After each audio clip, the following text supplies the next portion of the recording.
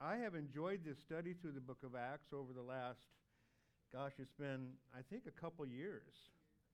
About 2 years. I think it was December 2 years ago they actually started, if I remember correctly. It's been, over 100 weeks through the book of Acts.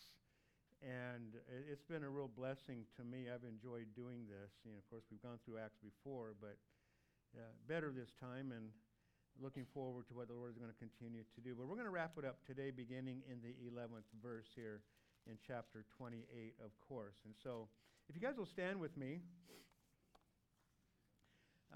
If you're able to stand for the reading of verses 11 through the end of the chapter, verse 31, those 21 verses, please do that. And again, as I always share with you, we stand in honor of the Word of God as we have received from the priest Ezra in the book of Nehemiah, in honor of the Word of God.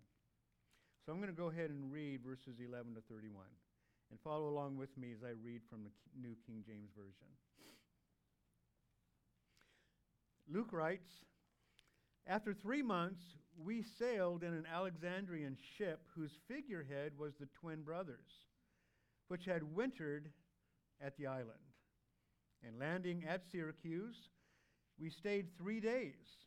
From there, we circled around and reached Rhegium. And after 1 day, the south wind blew, and the next day we came to Puteoli, where we found brethren, and were invited to stay with them 7 days. And so we went toward Rome.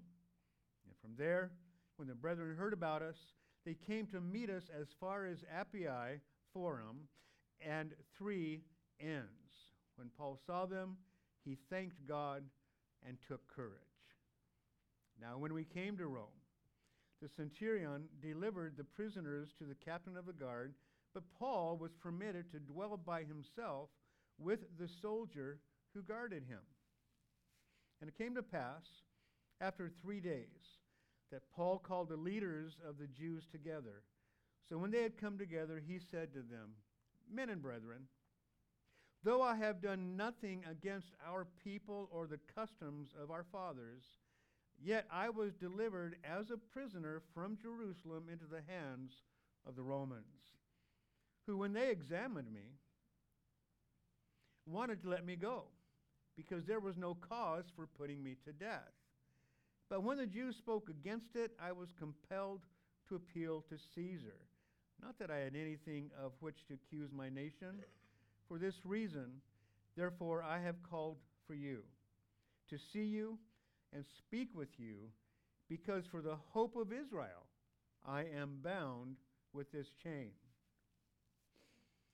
Then they said to him, 'We neither received letters from Judea concerning you, nor have any of the brethren who came reported or spoken any evil of you. But we desire to hear from you what you think. For concerning this sect, we know that it is spoken against everywhere.'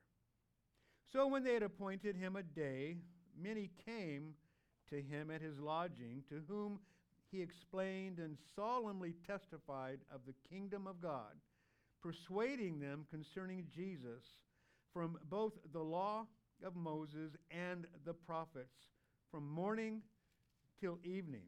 Well, that was one long Bible study, wasn't it? "And some were persuaded by the things which were spoken, and some disbelieved. So when they did not agree among themselves, they departed after Paul had said one word.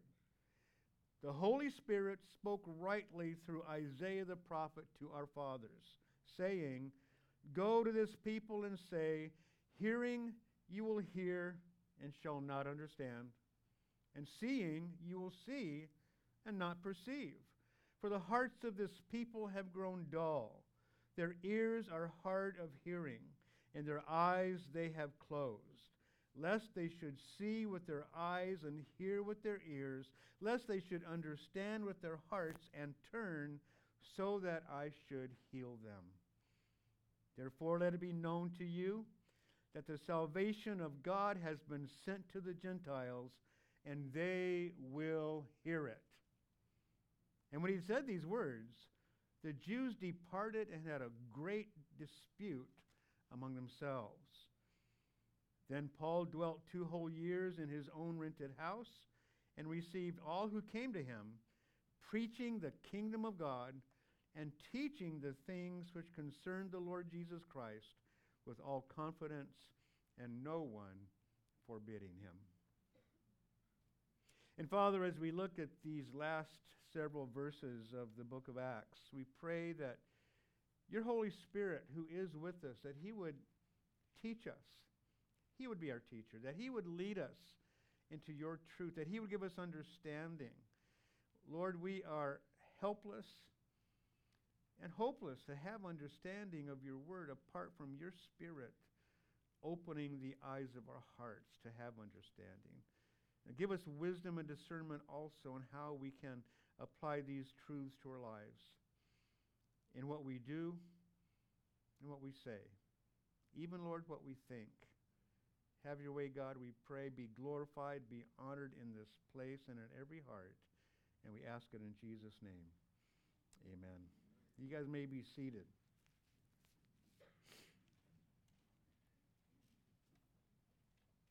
As we pick up in verse 11, of course, last week we went through the first 10 verses of this chapter, and we noted how those who had survived the shipwreck there on the island of Malta discovered that this island was Malta.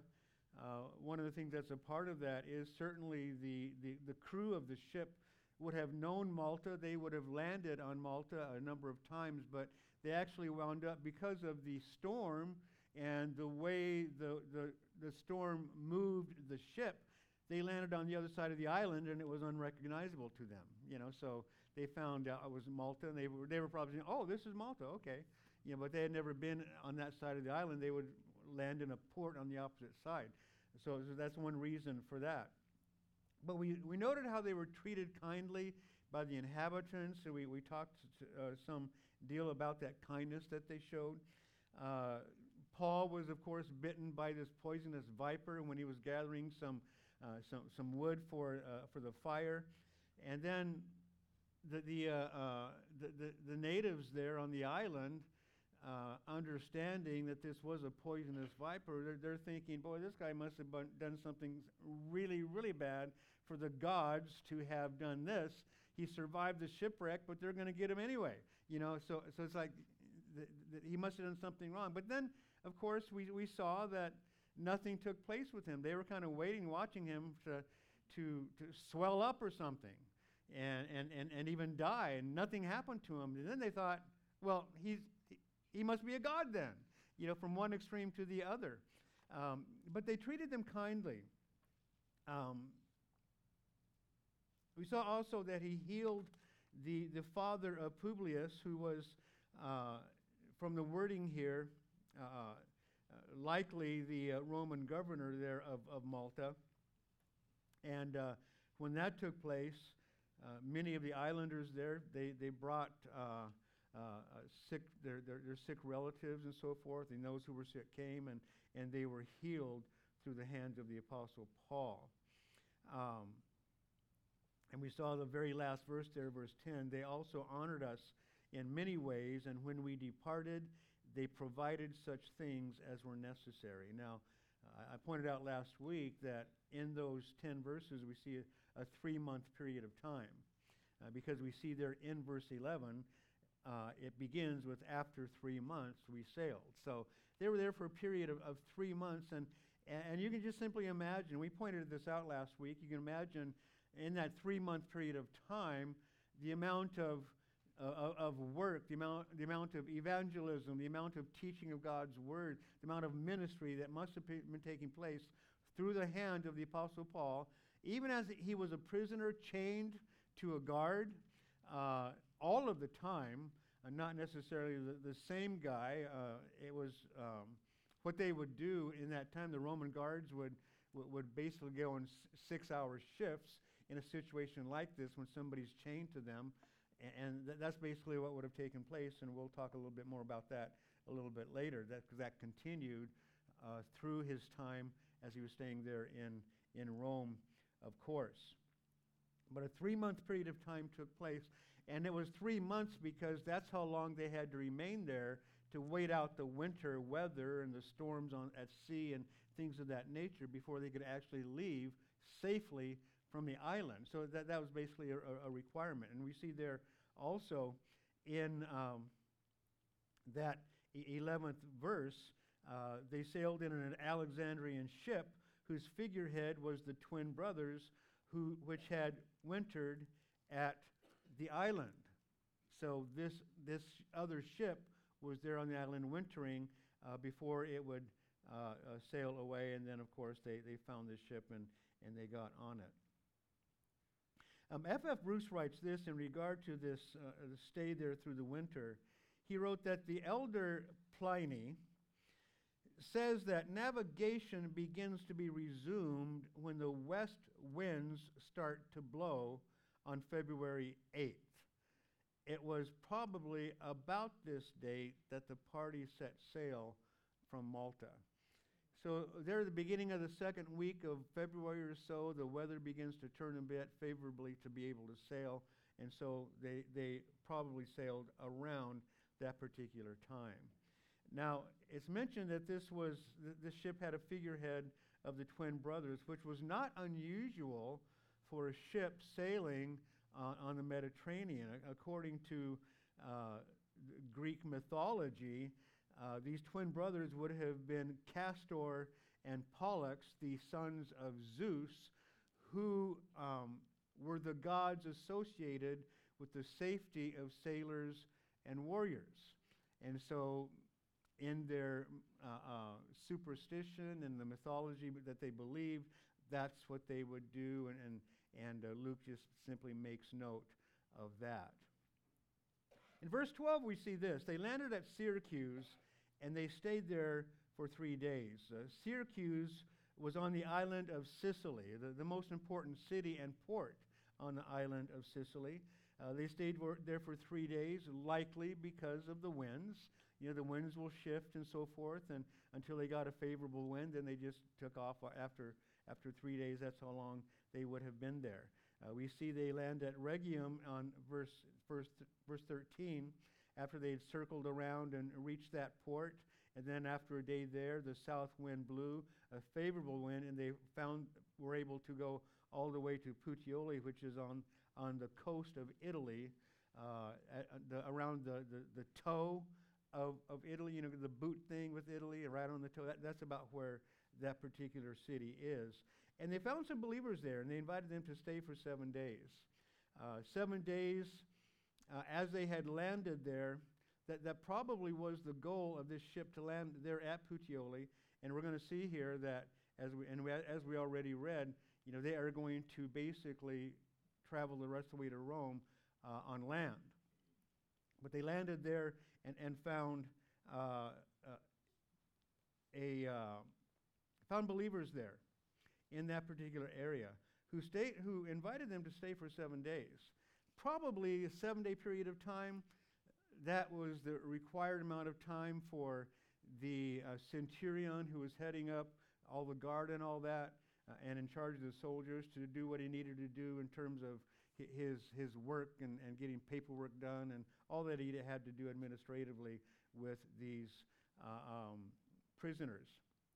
But the believers there invited them to stay for 7 days, and we see there that, as Luke is writing, we were there for 7 days. So not only Paul, but Luke was a part of that. Aristarchus was undoubtedly a part of that, and any other believers who were there, but probably just the 3 of them at that point in time. But who knows how many others may have been invited to come who came to Christ through the ministry that took place on that ship.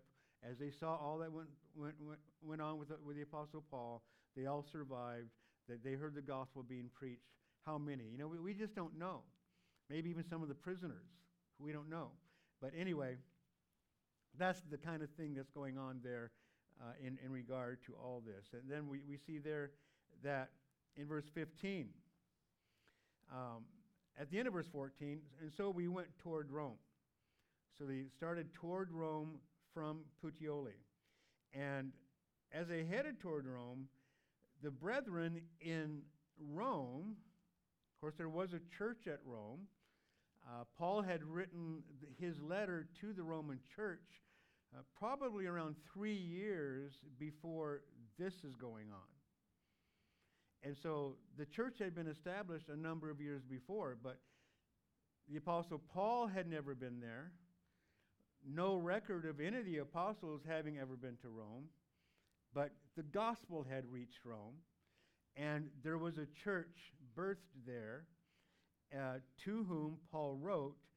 And then when they heard that the Apostle Paul was on his way, they headed toward the Puteoli on the main road there between the two cities, and they met Paul the Apostle there, as we see there in verse 15, met us as far as Appii Forum and 3 Inns. Appii Forum is about 40 miles from Rome. 3 Inns, or 3 Taverns, a popular spot, was about 30 miles from Rome. And these Christians from Rome greeted them, and they walked with them all the way to Rome. So that would have been a couple of days. 40 miles, about 20 miles a day, maybe a little bit further, depending on how long they would go and how fast they're walking. But, you know, if any of you do any walking, if you're walking about 3 miles an hour, that's a pretty good pace. You know, 8 hours, you can get 24 miles, right? If you walk a little bit more slowly, can you keep that pace for 8 hours? You know, I mean, that whole thing, that's all part of it. But it's generally understood about 20 miles a day on foot. So a couple of days. And so these believers who had received that letter from the Apostle Paul got to hang out with him. How many came? We don't know. How large was the church there? We don't know. How many actual house churches were in the area of Rome at this time? We don't know. But there was a church. They had come out to meet him and just hanging out with the Apostle Paul, talking about the Lord and being able to fellowship during that time. And I'm sure they were quite intrigued and fascinated about the events of the previous 3 to 4 months, especially those 2 weeks on sea there, in which they almost lost their lives and they were shipwrecked and all. But those are the things that we see happening. So we see here in verse 15, they finally arrive in Rome. Last week, as we were sharing about God's blessings and the importance of obedience and so forth, one of the ways that he does bless those who obey him is by granting their desires. One of the verses we quoted last week was Psalm 37, verse 4, which says, "Delight yourself also in the Lord, and he shall give you the desires of your heart." And we were careful to make sure that we reiterate that it's not by doing things for God that we receive blessing from him, but in our obedience to him, if it actually comes from the heart. You know, I mean, let's face it, there's some people who believe they're going to get rewarded by doing good works, by doing good things. Well, no, that's not the case yet. In the doing of good things, if they are things that are coming from the heart, because you love God, you want to honor him, you want to praise him, you are treating him as if he really is God, and he's got that rightful place of being on the throne of your heart. At that point, it's the relationship that is rewarded. Not the deeds, but the relationship. But the deeds come because of the relationship, right? We always have to reiterate that because it's so easy for us to cross that line. You know, I don't do things to get rewarded. I do things because I've already been rewarded, and not really rewarded, but given eternal life. You know, I don't do things to get life. I don't do things to get blessed, but I do things because I am blessed. I already have life. So that's the situation that we always have to remember. But he gives us the desires of our hearts. And part of the thing there is this. When we delight ourselves in him, when he is our delight, he is the primary delight of our lives. We talked about that last week as well. then we receive the desires of our hearts, because quite frankly, when He is your delight, my delight, when He is our delight, our desires become what are His. A better way to put it is His desires become our desires. And so naturally, we will see them fulfilled in our lives. We see the Apostle Paul here in verse 16. They came to Rome. The centurion allowed Paul, even though the rest of the prisoners were delivered to the captain of the guard, Paul himself was permitted to dwell by himself with the soldiers who guarded him. With the soldiers who guarded him. We talked about the shifts of 4 shifts of 6 hours. And one thing that I think that we need to do is just kind of try to imagine what that must have been like. The reality of the fact that Paul was guarded by these Roman soldiers constantly. And I think we could assume that it was probably the same 4 soldiers who were on this shift with him. That's normally the way that things work on a job. And so these 4 guys are with him, and all the things that are going on, the journey to Rome, these believers coming, and they're understanding the status that the Apostle Paul had among these believers. They were excited that he was coming. They wouldn't have walked 40 miles to greet him if they weren't excited about him coming. And all these kinds of things, and hearing their fellowship and seeing the joy, and hearing the stories, and they saw the things that had taken place on the ship. They saw the things that had taken place in 3 months on Malta, and now all these other things. And then that's going to continue on for a couple of years in Rome. We'll talk about that in just a few more moments. But all these things that are going on, Paul always went to the Jews first. Verse 17. After 3 days, he called the leaders of the Jews together. Now, normally, in his missionary journeys, every city that he would land in, he would first go to the synagogue to address the Jews, to share with the Jews, to evangelize the Jews who were there in those synagogues. He didn't have that freedom. He called them, their leaders, to come to him. And so that's what we see in the following verses. From the very beginning, in Acts chapter 13, on his first missionary journey, I want to read verses 44 to 46 with you out of that chapter. On the next Sabbath, almost the whole city came together to hear the word of God. But when the Jews saw the multitudes, they were filled with envy, and contradicting and blaspheming, they opposed the things spoken by Paul. Then Paul and Barnabas grew bold and said, "It was necessary that the word of God should be spoken to you first. But since you reject it and judge yourselves unworthy of everlasting life, behold, we turn to the Gentiles." This is what he did in every city that he came to. Jews first, but then to the Gentiles. But it's interesting, isn't it, the way that Paul words this. The last part of it, since you reject it, you reject the gospel, you reject that Jesus of Nazareth is indeed your Messiah. We turn to the Gentiles as you judge yourselves unworthy of everlasting life. That's an interesting way to put that.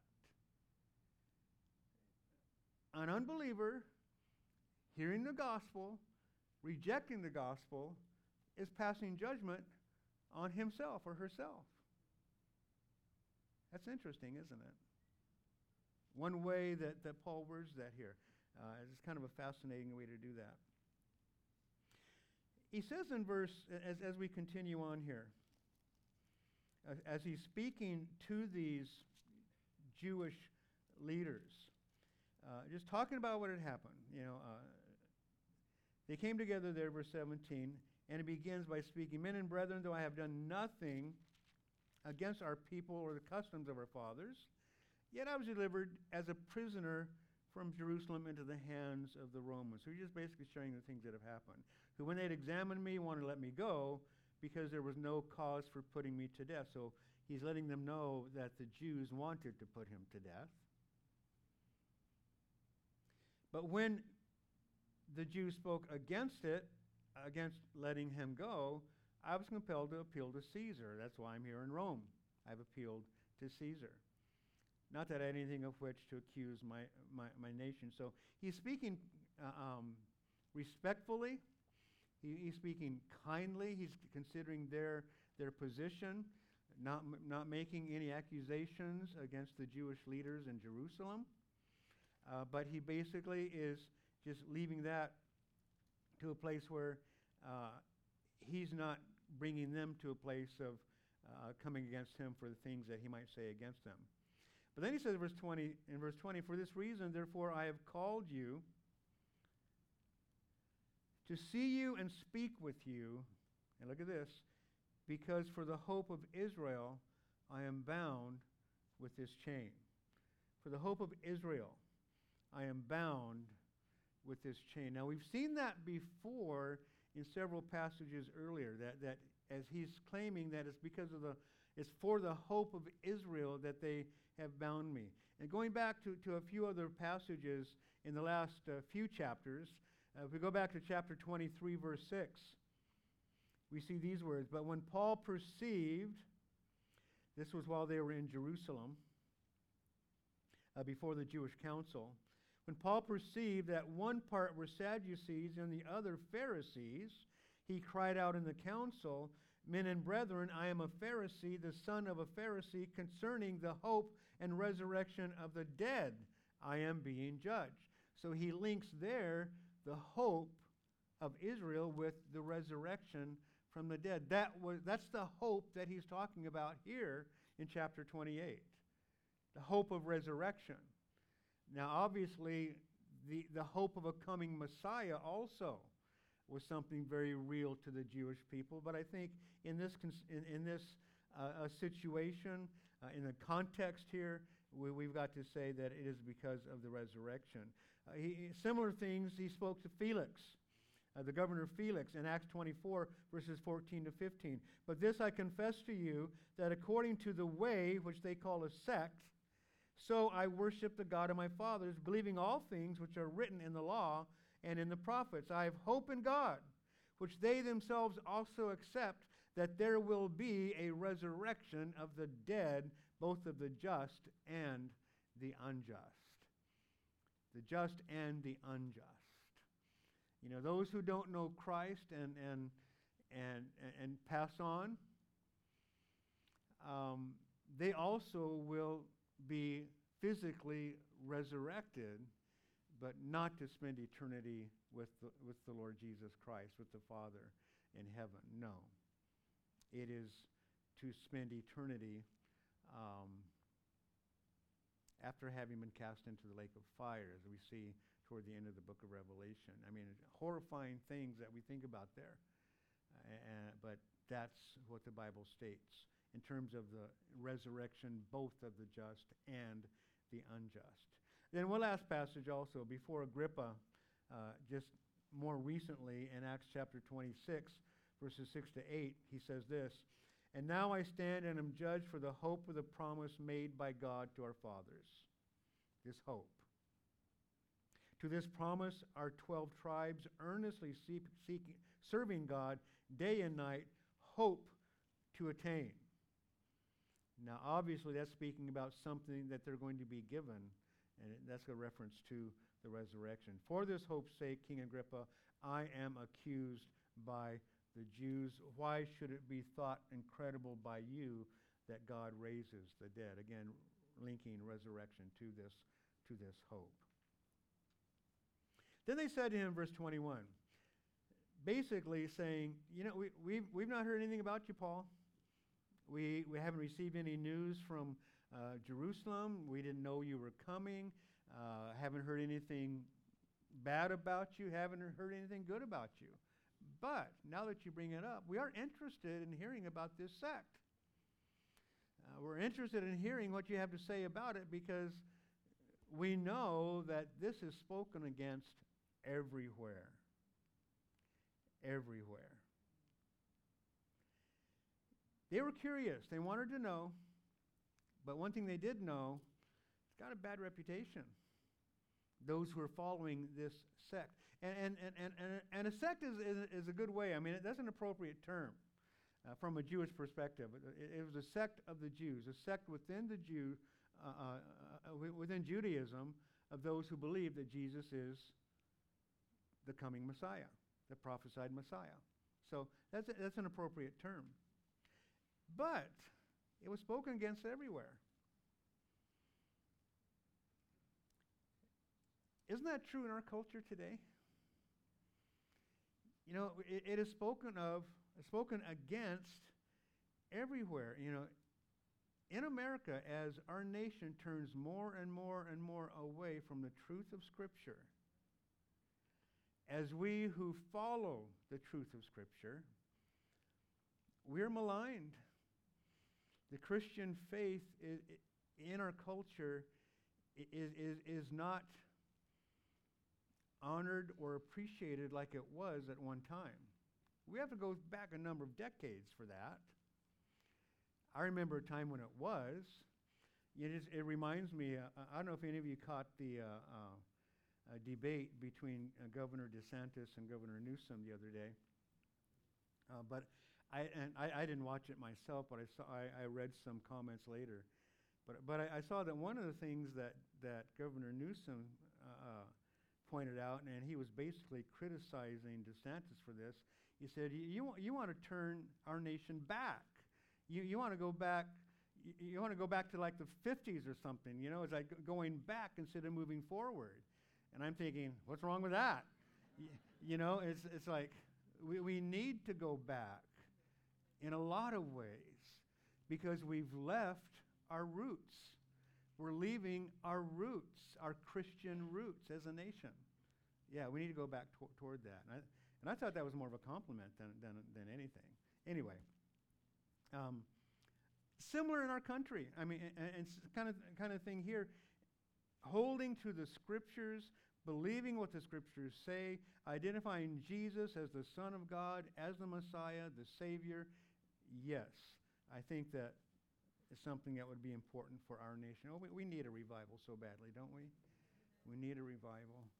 You know, I've shared with you recently that I've been walking with the Lord now for about 50 years, a little over 50 years. You know, 1973 when I came to Christ, in the midst of the Jesus People revival that was taking place beginning in the late 60s, going through the 70s, and I think even into the 80s, you know, that revival was lasting. It's an exciting time. We all believe that that's just the way church was. But, you know, before the revival hit in the mid-60s, it was not that way. It became that way because it was a revival. We just thought it was the way church was, but it was revival. That's what was taking place. You know, so it was just a very, very exciting time. But we need that. And let's always remember, guys, that even as we're talking through the book of Acts and all the things that God did, you know, the Holy Spirit and his activity through the Apostle Paul here, the Apostle Peter earlier, all the apostles in some degree, but they're highlighted, of course, here in the book of Acts, those two. God doing those kinds of things, he continues his work. You know, it's not like he's stopped working, right? He's at work today. The Holy Spirit is at work today within the church. He is. He's at work today in the hearts of people for whom we're praying and to whom we bear witness to the reality of who Christ is. You know, he's speaking to their hearts. People are coming to Jesus, just not in the quantity, not as many as we see during a revival. But this one thing, if revival is going to happen around us, it certainly has to take place here first, in your heart, and in mind. Let's always be aware of that. Let's always be praying that God would revive us. Amen? That's something that is very, very important. Continuing on here, verse 23. The Jewish leaders wanted to hear some things, so verse 23, they appointed a time, and they came. And then we see there in verse 23, to whom he explained. Many came, it says, not just the leaders, but many came. How many, we don't know, but there were not just a few. He explained and solemnly testified of the kingdom of God, persuading them concerning Jesus from both the law of Moses and the prophets from morning till evening. Such a firm persuasion that they became convinced. That's what that word speaks of. They became convinced that Jesus is the Messiah. He talked about Jesus, talked about him from the law, talked about him through the prophets. So he went to the Word of God, pointing out those passages that speak about the coming Messiah, and pointing out that Jesus fulfilled those prophecies that were in the law, as well as that came from the prophets. So going back to the Word of God. Going back to the Word of God. As Paul could not go to the synagogue, he asked the believers to come to him. He asked the Jewish people to come to him. And they did. And a number of them became believers, but a number of them did not also. You know, there's always a mixed reception to the gospel as it is taught. But as Paul spoke from the law and the prophets, it reminds us of what we saw Jesus do after his resurrection, on the day of his resurrection, as he finds these two disciples walking on the road to Emmaus. He catches up to them and says, hey, what are you guys talking about? Why are you guys so bummed and all that? Remember? Well, in verses 25 and 20 to 27 in Luke 24, where we see this story, we see these words. Then he, Jesus, said to them, O foolish ones, and slow of heart, to believe in all that the prophets have spoken. Ought not the Christ to have suffered these things and enter into his glory? And then verse 27, and beginning at Moses, the law, and all the prophets, he expounded to them in all the scriptures the things concerning himself. I got to believe that what Jesus shared with these two men is very similar to the things that that Paul was sharing with these Jewish people on that day in this home that Paul was renting there in Rome. Very similar. I would have loved to have been in either one of those times, especially with Jesus, to hear him expound the scriptures concerning himself from the books of Moses, and the prophets. Would that not be fascinating? Yet I believe that the Holy Spirit gives us understanding of those same things, and we believe the same things. I mean, the things are written for us. You know, the things that Paul talked about, he wrote about. We see Luke talking about it or writing about it in Acts, but in his letters. Whether it's a letter to the Romans or the Galatians, Ephesians, Colossians, Philippians, whomever it might be. You know, we see those things. Peter writing to the churches in Asia, 1st and 2nd Peter. By the way, next week we're going to start with 1st Peter. We're going to be going there next week since we're finishing up with Acts today. Which is fascinating things that we see in those passages. But again, the law and prophets. We've always got to be in the Word of God. You know, we can't witness apart from giving the Word of God. But one thing that's important is that we've got to live the Word of God as well. We've got to live the Word of God as well. Because if we preach it without living it, people sense hypocrisy, and they sense that, well, you don't really believe what you're talking about. Because if you did, you would live accordingly. Right? So, Those are important aspects of it. But always focusing in on the truth of God's Word. As I said, there's always a mixed reaction to the gospel as it's preached. We see in verses 25 to 27. They didn't agree among themselves, and they departed after Paul said one word. And this one word lasts through verse 28. We'll read through verse 28 here. He said, the Holy Spirit spoke rightly through Isaiah the prophet to our fathers. Now, Isaiah wrote these things around 700 BC. This is right around 60 AD, so 750, 760 years later, he's quoting what Isaiah had written by the Holy Spirit, and you see what Paul's doing here too. He's saying that what Isaiah wrote came by the Holy Spirit. The Holy Spirit speaking through Isaiah, right? That's what he's saying here. Important to note. I think it's always fascinating to see that because the Holy Spirit gives the word to the prophets, to Moses, to the apostles, whomever it may be. He gives the word. It's written for us. Then the Holy Spirit is with us to give us understanding. Then the Holy Spirit is with us also to give us the ability, the strength to follow through and obey, to do the things that the Holy Spirit is speaking to us about, as well as giving us the understanding of what is actually written. You know, I've got the author of the book of Isaiah within me, and I can say, okay, Lord, what's he saying here? What really is being said? What does this mean? You know, I mean, it's so cool. It's so cool. I just love it. Anyway, we see these words. Okay, going on, verse 26, saying, go to this people. Now, let me stop here just for a second.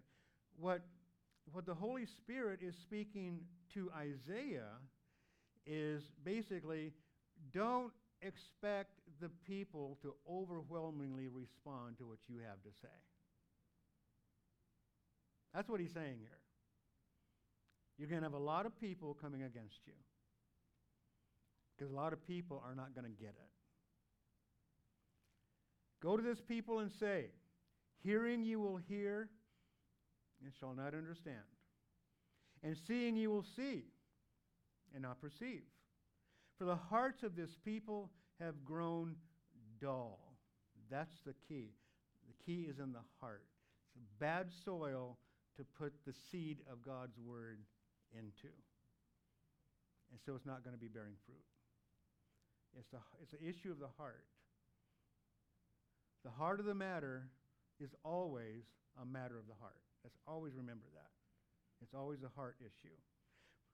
For the hearts of this people have grown dull, their ears are hard of hearing, and their eyes they have closed. Lest, now notice that, their eyes they have closed. God didn't close their eyes. They closed their own eyes here in this passage we see.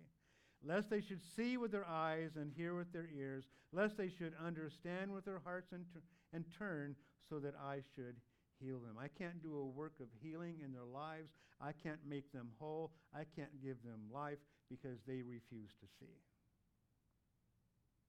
They just won't see. When Jesus, at the end of Matthew chapter 23, when he's speaking these woes to the leaders of Israel, the scribes and Pharisees and chief priests, you know, the hypocrites, he called them. At the end of that, Jesus says, how I long to take you under my arms like a mother hen will take her chicks under her wings. And he says, but you were not willing. You were not willing. Incredible things that we see in regard to the response of the human heart toward the truth of God's word. Some respond and some don't. But God does his work of softening our hearts so that we will receive. Others reject that work. So it's just one of those things. But many, many will not receive. And so we see this word spoken to Isaiah. And then verse 28, we see Paul continuing to say to these Jewish people who were not receiving, who had rejected the word, therefore let it be known to you that the salvation of God has been sent to the Gentiles, and they will hear it. You're not hearing, but they will. You're not hearing, but they will. And of course, as we see all throughout the book of Acts, whenever we see the Gentiles mentioned like this, referred to in this way, they'll receive the truth. You're not, but they will. They would just kind of, they would get so offended, they'd get angry, and you can almost see them just, throwing their heads back and walking away, all proud and everything. And it's like, that's what they would do. That's what they would do. They would not receive the word of God. Then we see the final couple of verses. Well, verse 29. When he said these words, the Jews departed in a way like I just described and had a great dispute among themselves. That particular verse, by the way, is not included in some of the Bibles, depending on the manuscripts that are used to actually bring the translation. So the New American Standard, the ESV, does not include verse 29 as we see it in the New King James Version. But you could see that would indeed take place. So I think that's what we have here. In verse 30 and 31, then Paul dwelt 2 whole years in his own rented house. So this rented house is mentioned a couple times already. It's not mentioned that it was rented, but Paul, by his own means, was able to supply the need for paying the rent of the house, probably from donations from the church to do that. It's highly unlikely that he would have been able to do his tent-making business while chained to a prisoner constantly, or chained to a guard, constantly. Maybe. We're not told how the money came, but it was his own house. And he had the freedom to do that. And look at the freedom that he had here. He was there for 2 whole years, receiving all who came to him. He was able to receive every person who wanted to come visit him. Whether they had come to Rome to visit, and there'd be a lot of people coming to Rome to do business or whatever, and if they were Christians, they would find out where Paul was, they would go to see him.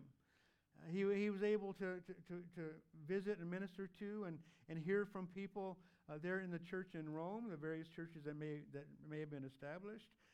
Maybe within his own home he established a church so he could teach every Sabbath day as well as every other day. We don't know. That's not mentioned, but that could very well be the case. But these guards with him during this 2-year period in which he was able to receive all who came to him, doing this, verse 31, preaching the kingdom of God and teaching the things which concern the Lord Jesus Christ with all confidence and no one forbidding him. Complete freedom to speak of the kingdom of God, go through the Word of God, giving encouragement through the Word of God, evangelizing through the Word of God, these people who would come, and whatever the need was, without anyone forbidding him. He had complete and total freedom of speech as he's chained to a guard on a consistent 24-hour-a-day basis. Isn't that cool? And so we see all this ministry taking place in Rome.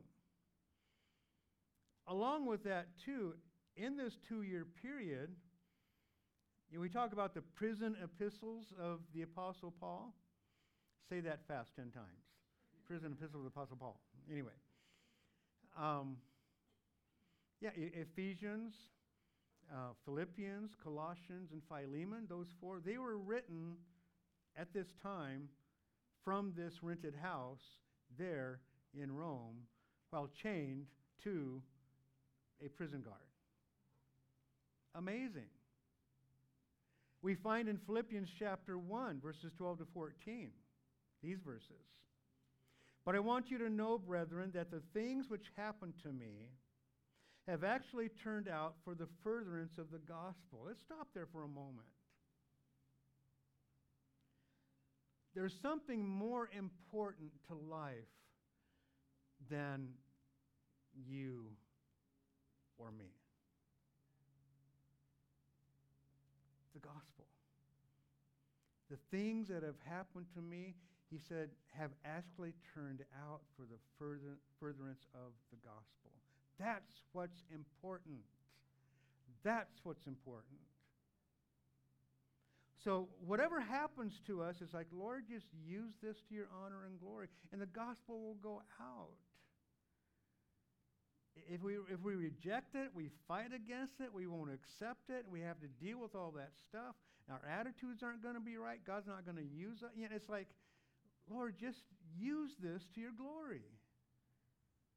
Might your truth come through this.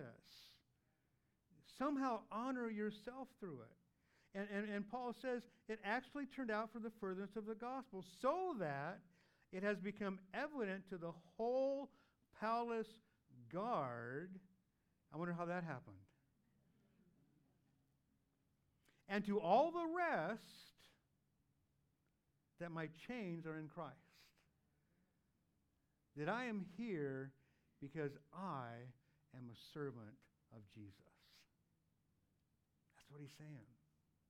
And most of the brethren in the Lord, having become confident by my chains, are much more bold to speak the word without fear.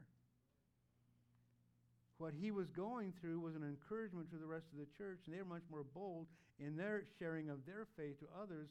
And so it's like, it was better that Paul could be in these chains so that dozens more, perhaps hundreds more people are free and more bold to speak the truth, even as Paul would have, one multiplied by whatever number that would be, right?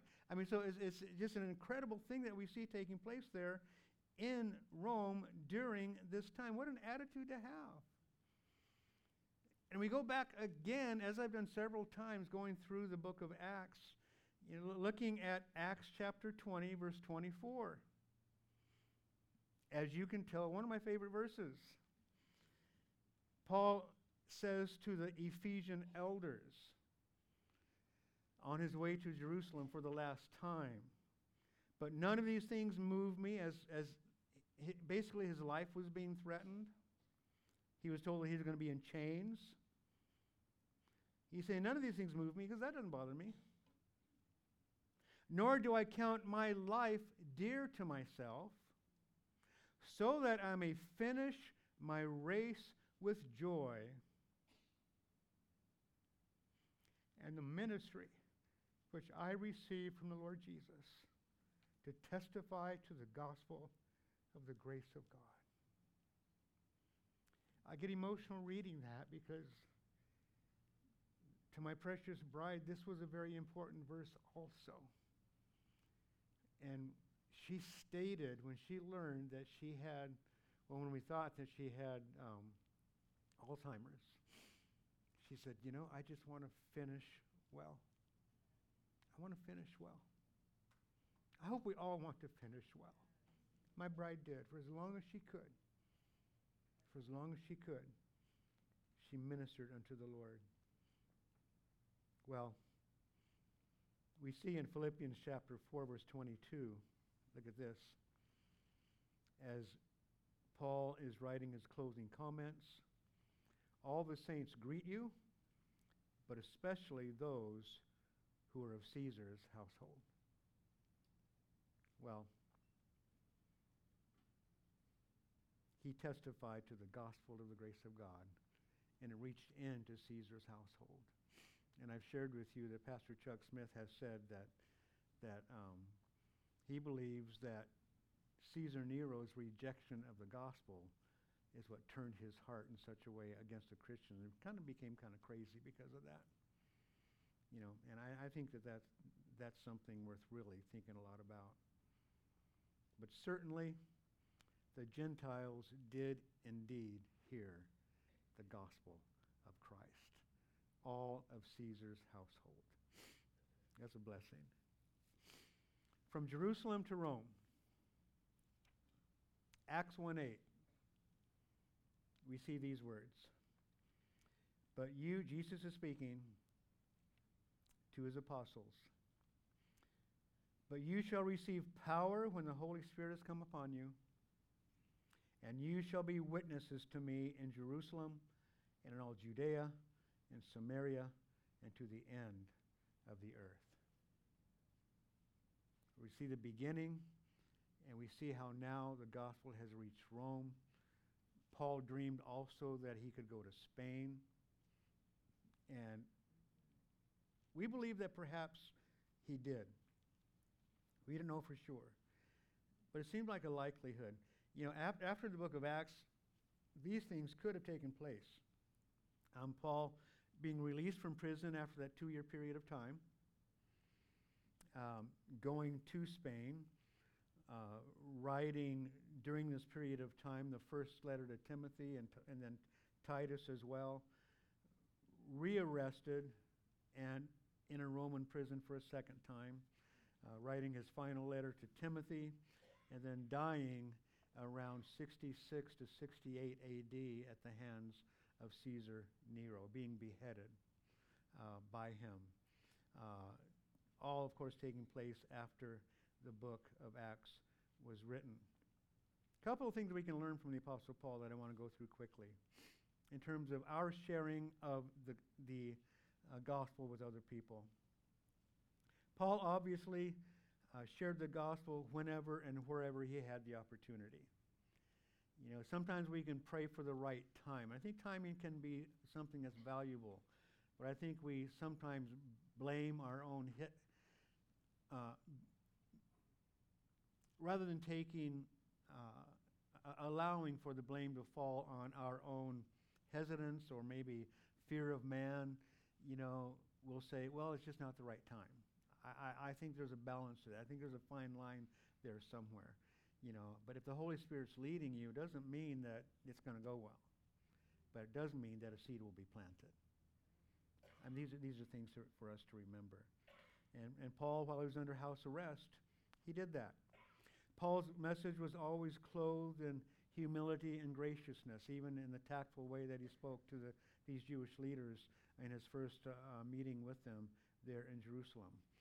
He always preached biblically, always from the Word.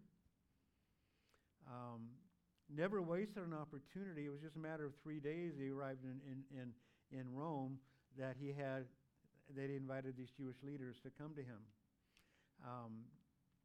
He was tireless in giving the gospel. From morning to evening we see here speaking to these Jewish people.